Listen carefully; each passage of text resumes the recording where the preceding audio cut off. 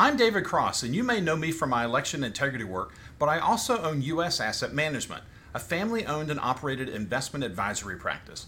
I'm a certified portfolio manager, and my job is to help you make better decisions with your money. One of the things we try to avoid is investing in companies that push the woke agenda. If you're invested with one of the big firms out there, there's a pretty good chance that you're feeding the beast that hates your values. Our company is 100% conservative, and we'd love to have an opportunity to work with you. Check us out at us-am.com and look for our big, proud American Eagle logo.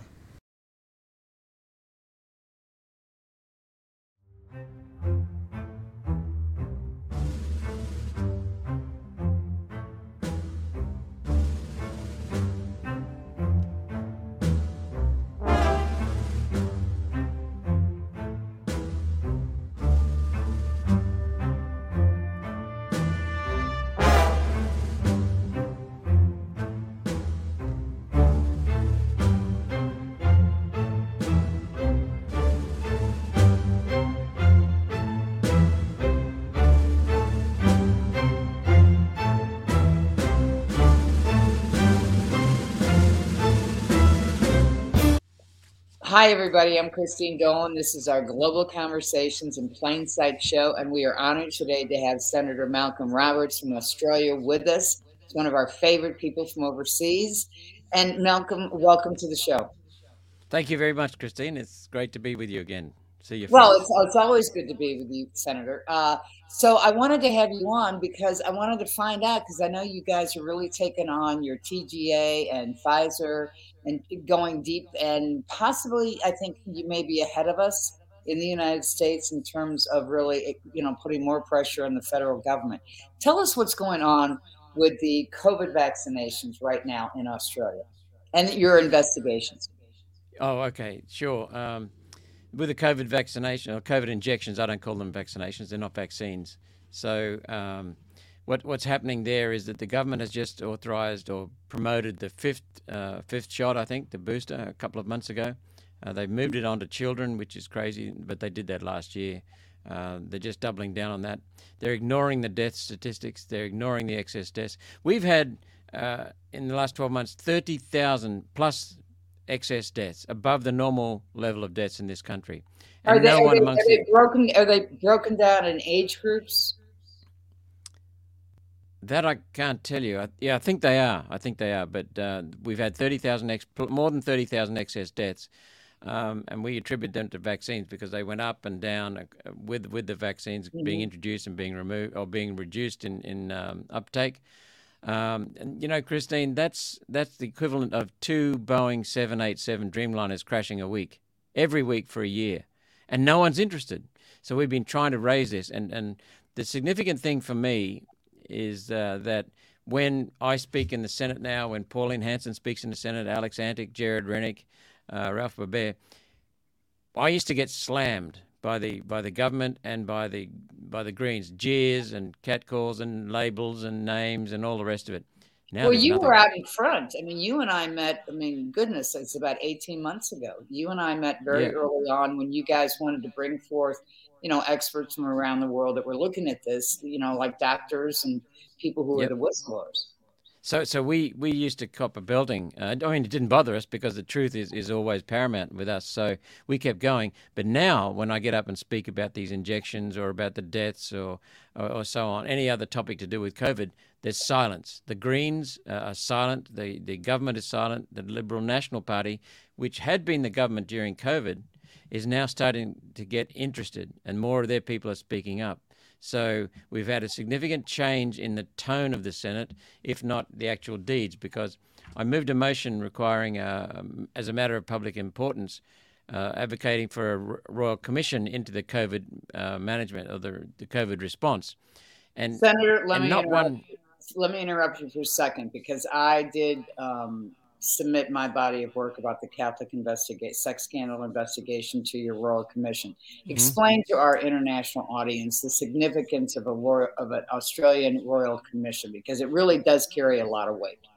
It does, and it doesn't in a way, Christine. A Royal Commission is convened by the Prime Minister of the country who's the leader of the government. It's a Westminster system like Britain, so he's the leader of the majority party in the House of Representatives. And he appoints the terms of reference, he defines the terms of reference, and he appoints a senior judge, a well-respected judge, and sometimes the judge is given the power to appoint other legal officers. And they call for witnesses, and they can subpoena witnesses, they can compel witnesses, and they can ask really searching questions. However, the terms of reference and the appointment of the judge are in the Prime Minister's hands. So if they want to have a whitewash, they can. So we have got to do a bit more than just a Royal Commission. So a Royal Commission is very significant, but it may be biased. But so you have submitted a bill requesting that now? No, we raised a matter of public importance, debating, calling on a Royal Commission. It was just for a debate. And see, the government, which is now the Labor Party, which was in opposition during the COVID response, has said in their pre-election promises that they will hold a Royal Commission. Now they're deferring it. The Greens, the Labor Party, the Liberals, all supported a call for a Royal Commission when they debated my matter of public importance. The significant thing, though, is that the Greens and the Labor Party said, let's wait until the states have completed their own inquiries. So they're just stalling. That's all they're doing. Just pushing the can down the road. That's right. So what we want to do is also have a Senate inquiry to flush out the real material, because the Senate, as a Senate inquiry, we can subpoena witnesses as well. So we can compel witnesses. So that's where we're at the moment. So there's significant change in the tone of the Senate right now, and people are aware, if they're not quite ready to admit what's going on with excess deaths. And there's also a commitment to a Royal Commission, but it's being kicked down the road at the moment. How is the media responding? Because 2.5 years ago, the media was really gripped and just pushing the narrative of the government in Australia at the time. And I've seen some, turning of the tide, but are they curious and interviewing you guys, or is it still? No. I'm pretty much banned on the media. They won't come near me. There are significant articles in News Corporation, which is Rupert Murdoch's publications, the Australian newspaper, and various tabloid newspapers that he has in the capital cities. There are significant questions being asked in those papers. They're doing a good job. Adam Crichton, I want to call out as doing a very, very good job. Do you know of Adam? I know of him. I don't know him personally. Yeah.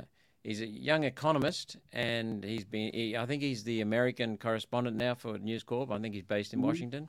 But he has been fairly solid in asking questions about the lockdowns, the masks, and a few other things during COVID itself over the last 2.5 years.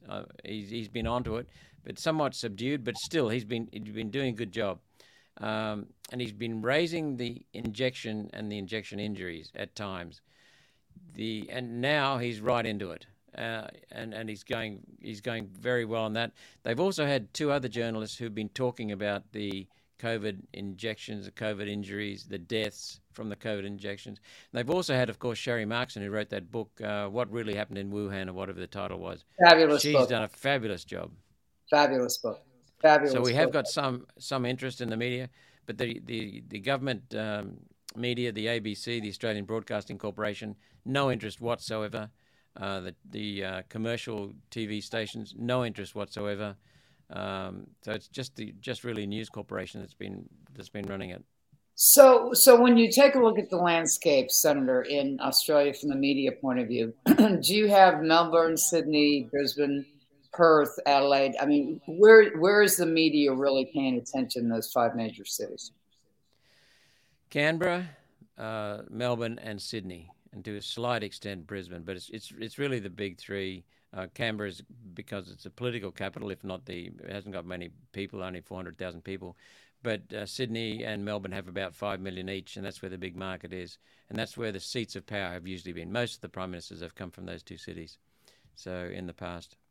So are you talking in Australia like they are now talking just in the past 5 or 6 days about the, possibility in the United States of having, the lockdowns, the masks back on by mid-September? I mean, they're actually talking about this. And, this is not about monkeypox. This is about, another COVID virus that may be out there. Are they talking about, redoing this again in Australia? Not yet, but they are talking every now and then about a future pandemic, as they call it. COVID wasn't a pandemic. It doesn't meet the criteria for a pandemic. It doesn't have a pandemic of deaths. But so on social media, or anti-social media, as I call it, we've had lots of people making comments about what's happening in Florida and also potentially Europe. But it's mainly the United States where we hear talk about it being reimposed. But nothing here, really. Well, I take a look at this as an American journalist, and even though I've traveled overseas, I'm stationed here in America right now, and I'm thinking to myself, if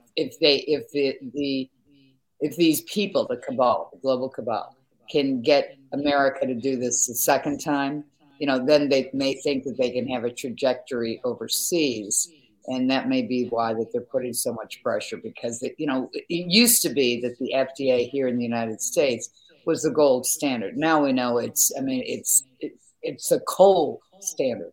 It doesn't stand for anything now because they've lied so many times.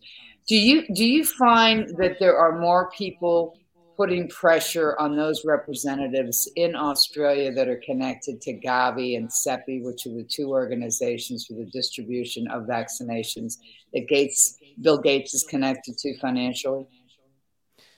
No, Gates is. Because he was in Australia about, was it 3 or 4 months ago, making the rounds.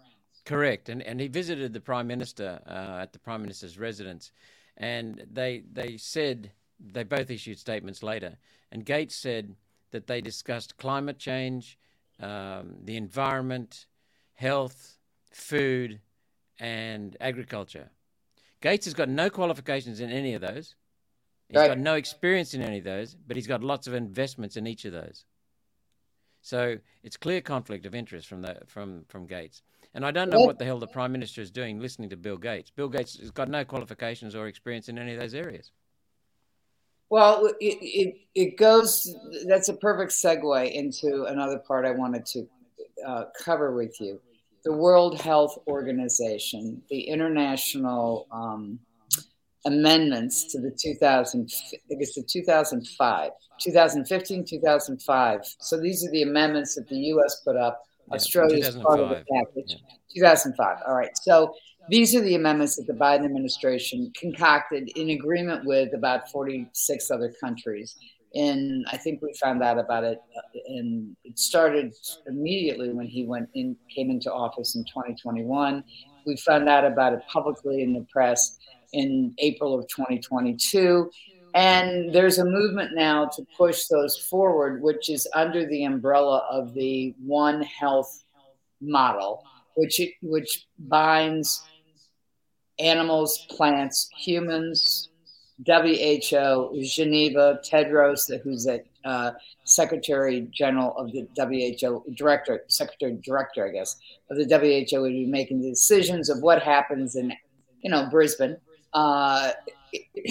regardless of what your prime minister would want to have decided down there, like it would be in the United States. If something broke out in Nebraska, all of a sudden Tedros and 6 other regional directors would decide how the U.S. should respond to that. Is there any conversation publicly down there in Australia? Oh, and yes. Guys doing in Canberra to counter what the WHO and the cabal wants to do? Yes, we've been onto it since April of last year. I put out a video on this. I think it went overseas actually, but it certainly did the rounds in Australia, condemning the World Health, any government in Australia signing up for the World Health Organization's new international health regulations and the pandemic treaty, which is now called the Pandemic Accord. Right, and they want to keep it as an accord because if it's called a treaty in the United States, it has to be passed by the Senate. What are the rules of the game when it's called an accord down in Australia? I don't know whether it means anything between treaty and accord. I don't know the answer to that question, Christine. But I do know that we found out just recently that on some occasions there's a standing committee, joint select committee between senators and members of the House of Representatives that meets to discuss updates in regulations or treaties from the United Nations, and sometimes it notes them, and that's all that's required to adopt them.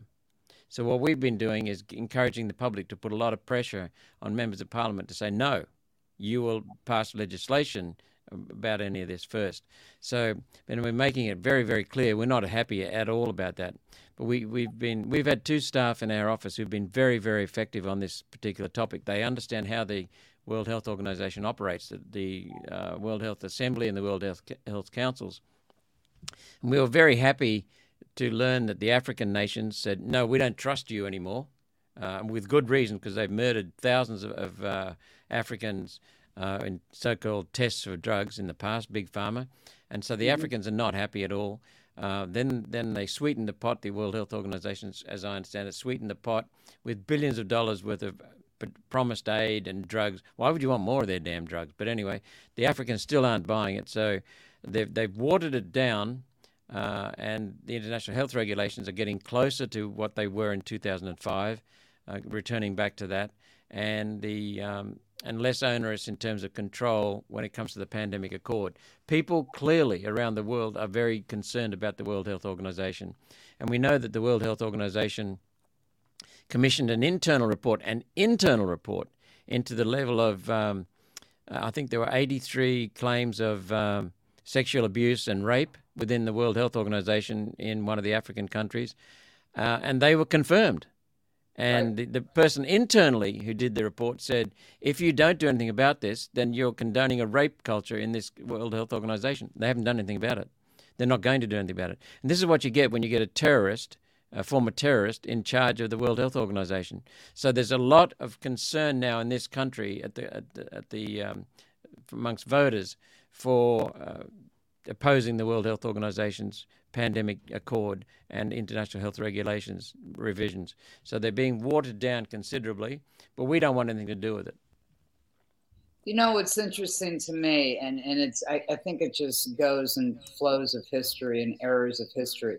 Over 20 years ago, I investigated the UN peacekeeping forces in the Balkans. And there were 2 whistleblowers. They happened to be Americans. One was a female law enforcement official. One was a younger man who worked for DynCorp at the time. And they came forward about the UN troops who were international buying and selling kids for sex in the Balkans. And at that point in time, the UN, under which the WHO sits, came out with higher guys at the UN, basically going after the whistleblowers. So, I mean, there's a larger question philosophically that people need to ask. Do you really want to put the hands of children's safety medically in the hands of an organization like the UN and the WHO if they don't control their own and hold them accountable? You're aware of the movie Sounds of Freedom? Oh, yes. I thought so. Matter of fact, I watched it, and I didn't endorse Tim or Jim, Tim Ballard or Jim, the actor who played him in the movie, but I thought it was a very good movie because they elevated the character who played the female pimp. I thought that was progress, so people understand that women, in fact, are rapists, traffickers, etc. And also they had a scene in the film where the pedophiles were watching the children in the playground. That's very real from my body of work covering human trafficking for 23 years.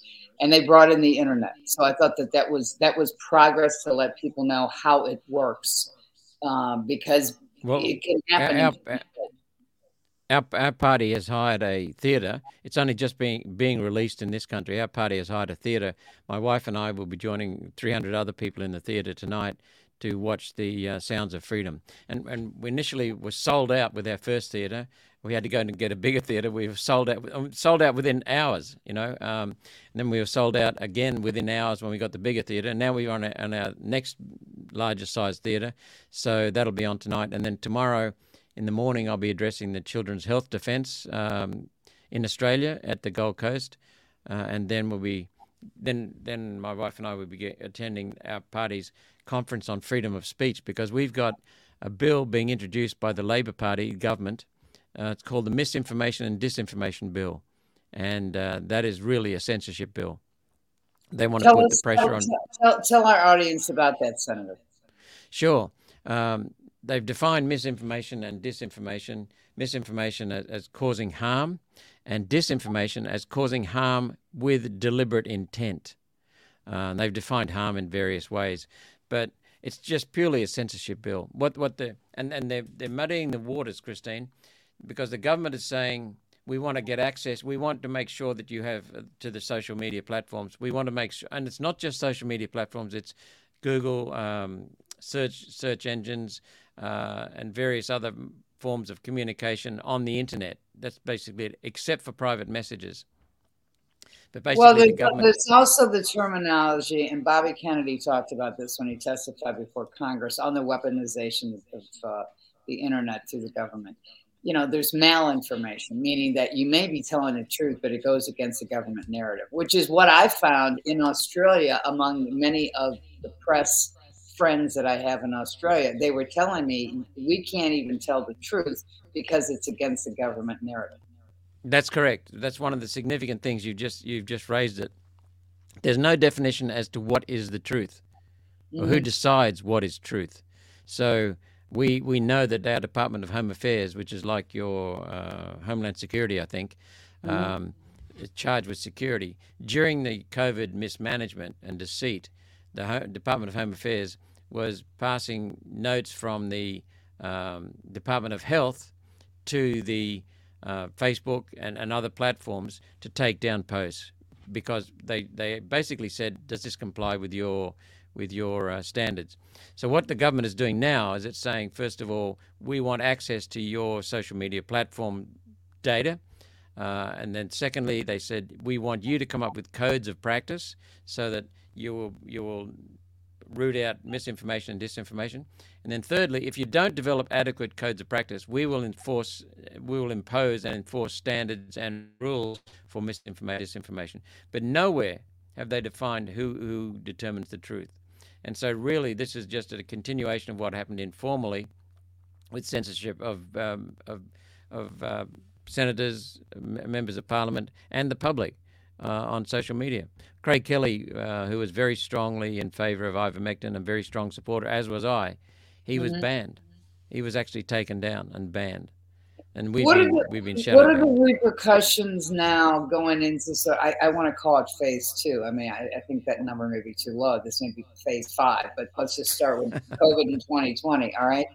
So if we move back into this space with these new laws, what are the ramifications for somebody who disagrees? I mean, why can't we challenge the narrative of anybody on Earth? Well, the best protection, if you're a company and you want to make money, the best protection for your money making is to open up the market and have a good, rigorous debate. So this is clearly not about making money that way in an honest market. It's clearly about control and then making money in a dishonest market by suppressing people who challenge your product. We know that the whole of COVID, the whole of COVID response was based on deceit and driven by deceit, and it was aimed at two things: control and money wealth transfer. That's all it was: control and wealth transfer. And now it's about avoiding accountability. So it'll be the same again. But the people this time, we've had stickers here and memes saying "never again, never again." People are fired up. Well, let's wait and see, because in the first batch of COVID, the last 3 years, people didn't stand up. Oh well, some of us did, but I mean the people as a whole didn't stand up because it was very well done. But Christine, I think we have to be mindful of the fact that the way it was done. I made a list of about 30 things that happened for the first time in our country's history. That was significant. And any one of those, if they'd happened in isolation and let it be, people would have been up and very strongly opposing it. But what happened was they were belted suddenly by the first one. And then while they were picking themselves up and dusting themselves down, they were belted by the second one. So they had no time to process any of these heinous acts. And so they got belted. And in the end, they just got so dizzy, they didn't know which way was up. And so we now have seen that, and we'll be ready for them this time. So I think we'll have more members of Parliament standing up, I hope. We've seen more members of Parliament getting interested and being awake, especially in the Liberal Party. The Liberal Party opposed my motion when it was in government 18 months ago for release of the Pfizer contracts. the Liberal Party, one of the Liberal Party senators, moved a motion to under the new government, the Labor Party government, wanting the release of the Pfizer contract. And the old Liberal Party that formed the old government was in support of releasing the contract. So things are changing, but we've still got a long way to go. Senator, what is the stated reason? I mean, I know what the reason is. Nobody wants to release the Pfizer contracts, in any of these countries officially, with everybody's signature on it. You and I both have talked about this privately. We've all been able to get a hold of some templates of contracts, and in some smaller countries, copies of the contract. But what is the stated reason at this point in the game, this far down the journey, that we all know that Pfizer wanted to keep everything suppressed? What is the justification for keeping it not allowing it to be made public? Commercial in confidence. That's their stated reason. But what's confidential now, 2 years later? Well, they said, in other countries, I know that when they had the lawsuit that was filed in Uruguay, the judge said, okay, I want to see this contract in 48 hours. And in marched everybody's lawyers from the president's office down to Pfizer, down to the man who filed the lawsuit.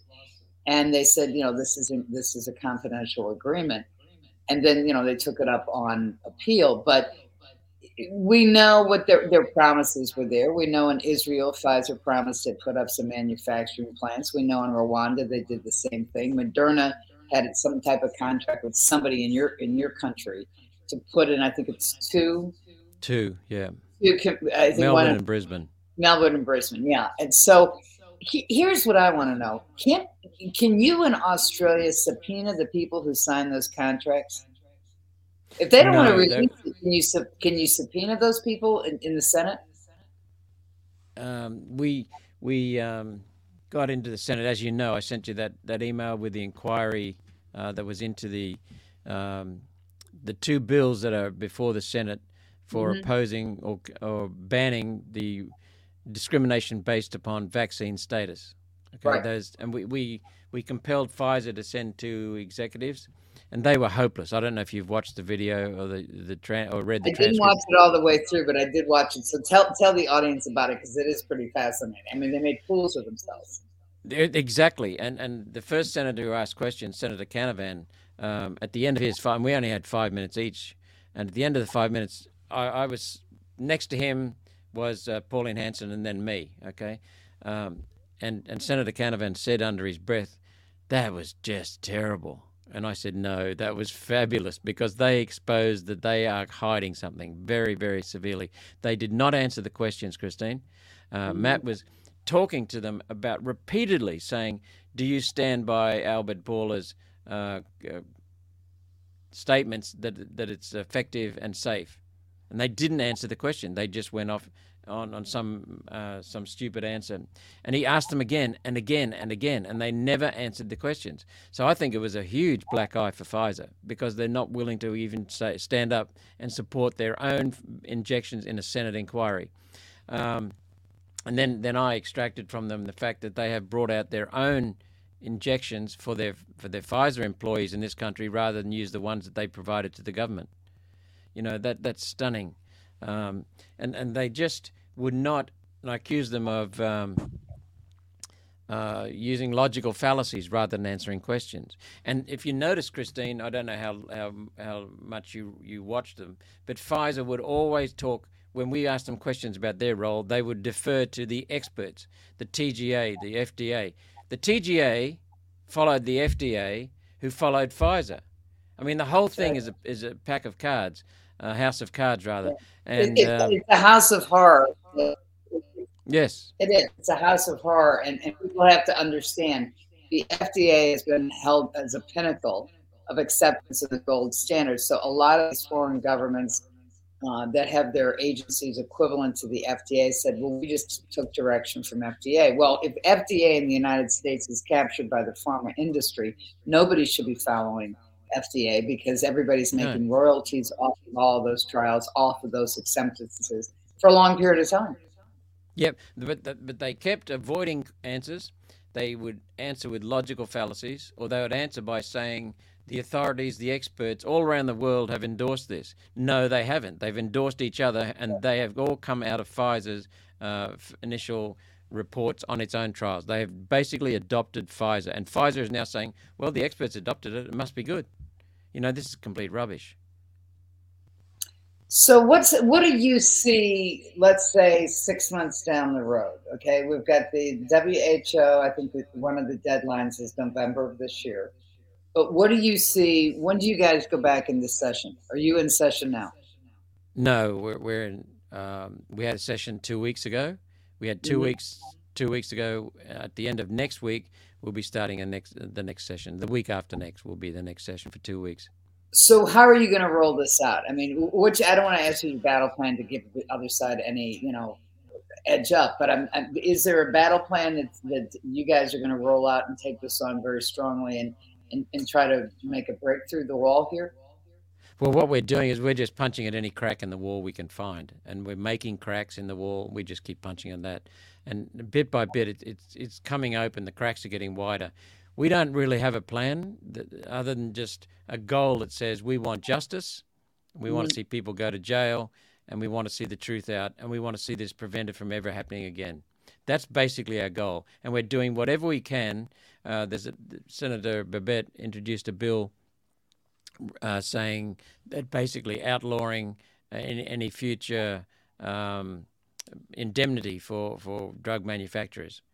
And so we're pushing that. We'll use that inquiry to get witnesses on a variety of topics, because that bill has been consigned to an inquiry, and it's such a broad bill that it's an opportunity to discuss the imposition of indemnities is such a broad issue that it covers everything. So we want to get as many witnesses as we can into that. So that'll be the next step.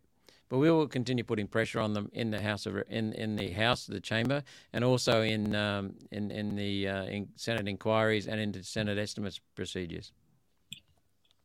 Let's talk about airlines in Australia. What's happening with the pilots, the flight crews, the ground crews? How many? Because they were forced to get these shots. I mean, how are they doing health-wise? Is there a groundswell about your skies are not safe? There's not a groundswell that the skies are not safe, but there is concern at the huge number of turnarounds of aircraft or cancelled flights, delayed flights, because we know from pilots who are not been injected and who have had to leave their airline employment. They're talking to their mates in the airline who are still in the airlines, and that a lot of this disruption of schedules is due to pilots being sick. Two reasons. One is the injections, of course, we know that. But the second one is people just don't give a damn. And that's a dangerous thing to have amongst pilots. They're no longer committed. Of course, they will not kill people. That's for sure. Pilots are, like most people, very caring. But they just don't give a damn, and that means that there'll be inadvertent errors made because people are not up to the standards they used to be. Qantas had an unparalleled standard in the world, and it was looked upon as the safest airline in the world. It's plummeting. It's been destroyed at the same time, not only by the injection mandates, but also because, in the view of many people in this country, Alan Joyce, who was an Irishman brought into the country to head up Qantas, has done what many people consider to be destroy the airline. He wants to look good, so what he's done is made short-term decisions to try and look good profit-wise short-term, but sacrifice the future of the airline. So that's a big concern to people in this country, and people in this country are waking up to what people are alleging he's doing.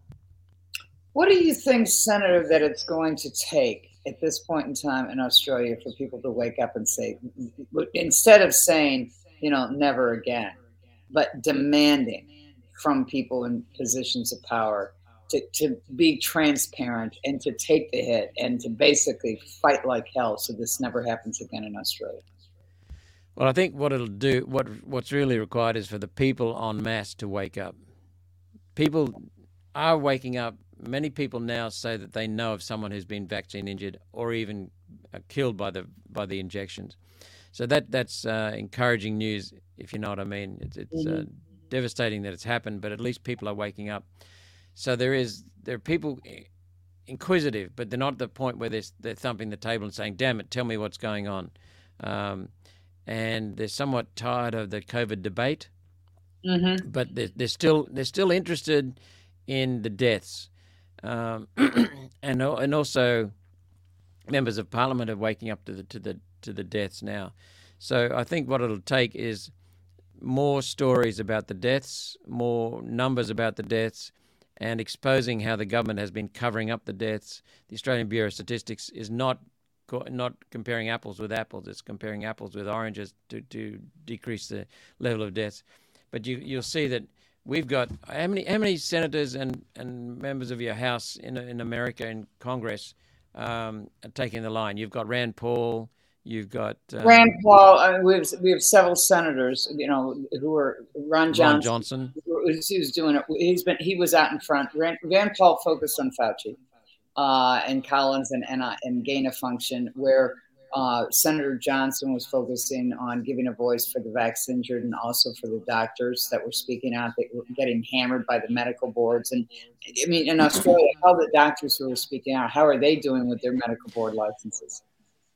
They're still getting belted, but what we've seen is the formation of the Australian Medical Professionals Society, and that's really taking the fight up.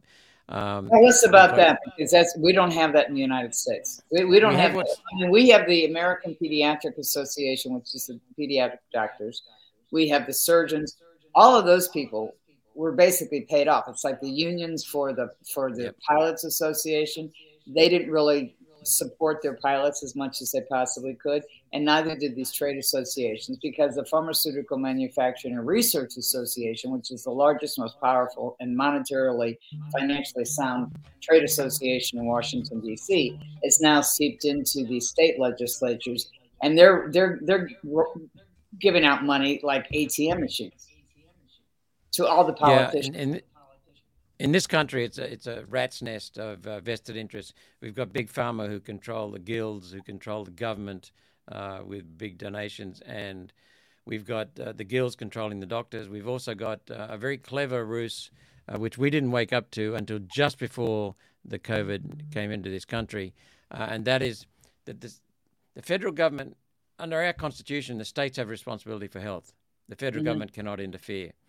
So what's happened is the states, this was clearly orchestrated back in about 2008. The states have passed a legislation for having an Australian health practitioners regulatory